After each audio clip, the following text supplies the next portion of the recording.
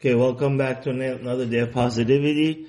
This week's Parsha is BEHAR, and it brings us to one of the most crucial things we were talking about the other time, and that is the verbally, we have to be very careful not to say Lashon Hara.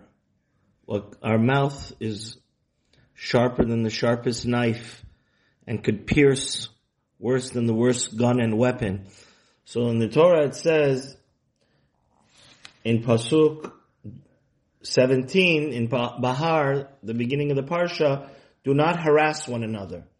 So Rashi says this is talking about verbal harassment. So from here we learn there's a very, very important Gemara in Bava Metzia, Daf Nun Chet. It says, for example, if somebody is very sick and afflicted, or God forbid his children, Rahman al-Litzlan, passed away, one should not follow the footsteps of Eov, Job's friends, and say, certainly you sinned, otherwise you would have suffered. Or for example, somebody that is a Baal Tshuva, we shouldn't antagonize them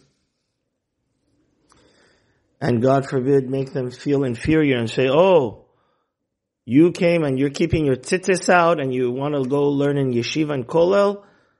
A few weeks ago, you were eating at McDonald's and you were doing drugs. And another example of this is, God forbid, if somebody, we have to be super careful to be nice and give extra love to the converts. As our Mashiach, David Melech Yisrael, is from Ruth. She was a convert.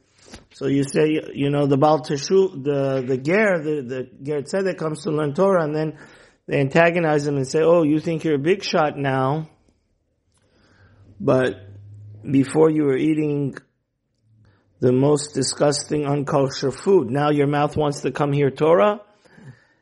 This is all heartbreaking, and this is absolutely forbidden. Because God has given us our mouth to lift up one another. If God forbid somebody is sick, that's not the time to come and give him musar, reprimand him. That's the time to lift him up. And the Rambam says it the best. The Rambam says what Hashem wants us to do with our mouths is that if somebody has regretted his past and is about teshuvah, then we should lift him up and encourage him. Not break his heart. Because, then God forbid he's going to go back to his old way. And, that's the antithesis of what we're trying to do. It always says, make me, don't break me. With our children, with our spouses, with our friends. We have to build each other up. Same thing with the Baal Teshuvah. Or the non-Jew. He doesn't have a mother, he doesn't have a father, he's abandoned his whole entire lifestyle. So, what we should be doing is complimenting each other, praising each other up, lifting each other up, and being so proud and focusing on the positive attributes of each other rather than, God forbid, trying to verbally harass each other and break each other's hearts down, which is, God forbid, the polar opposite of what God created our mouth to do.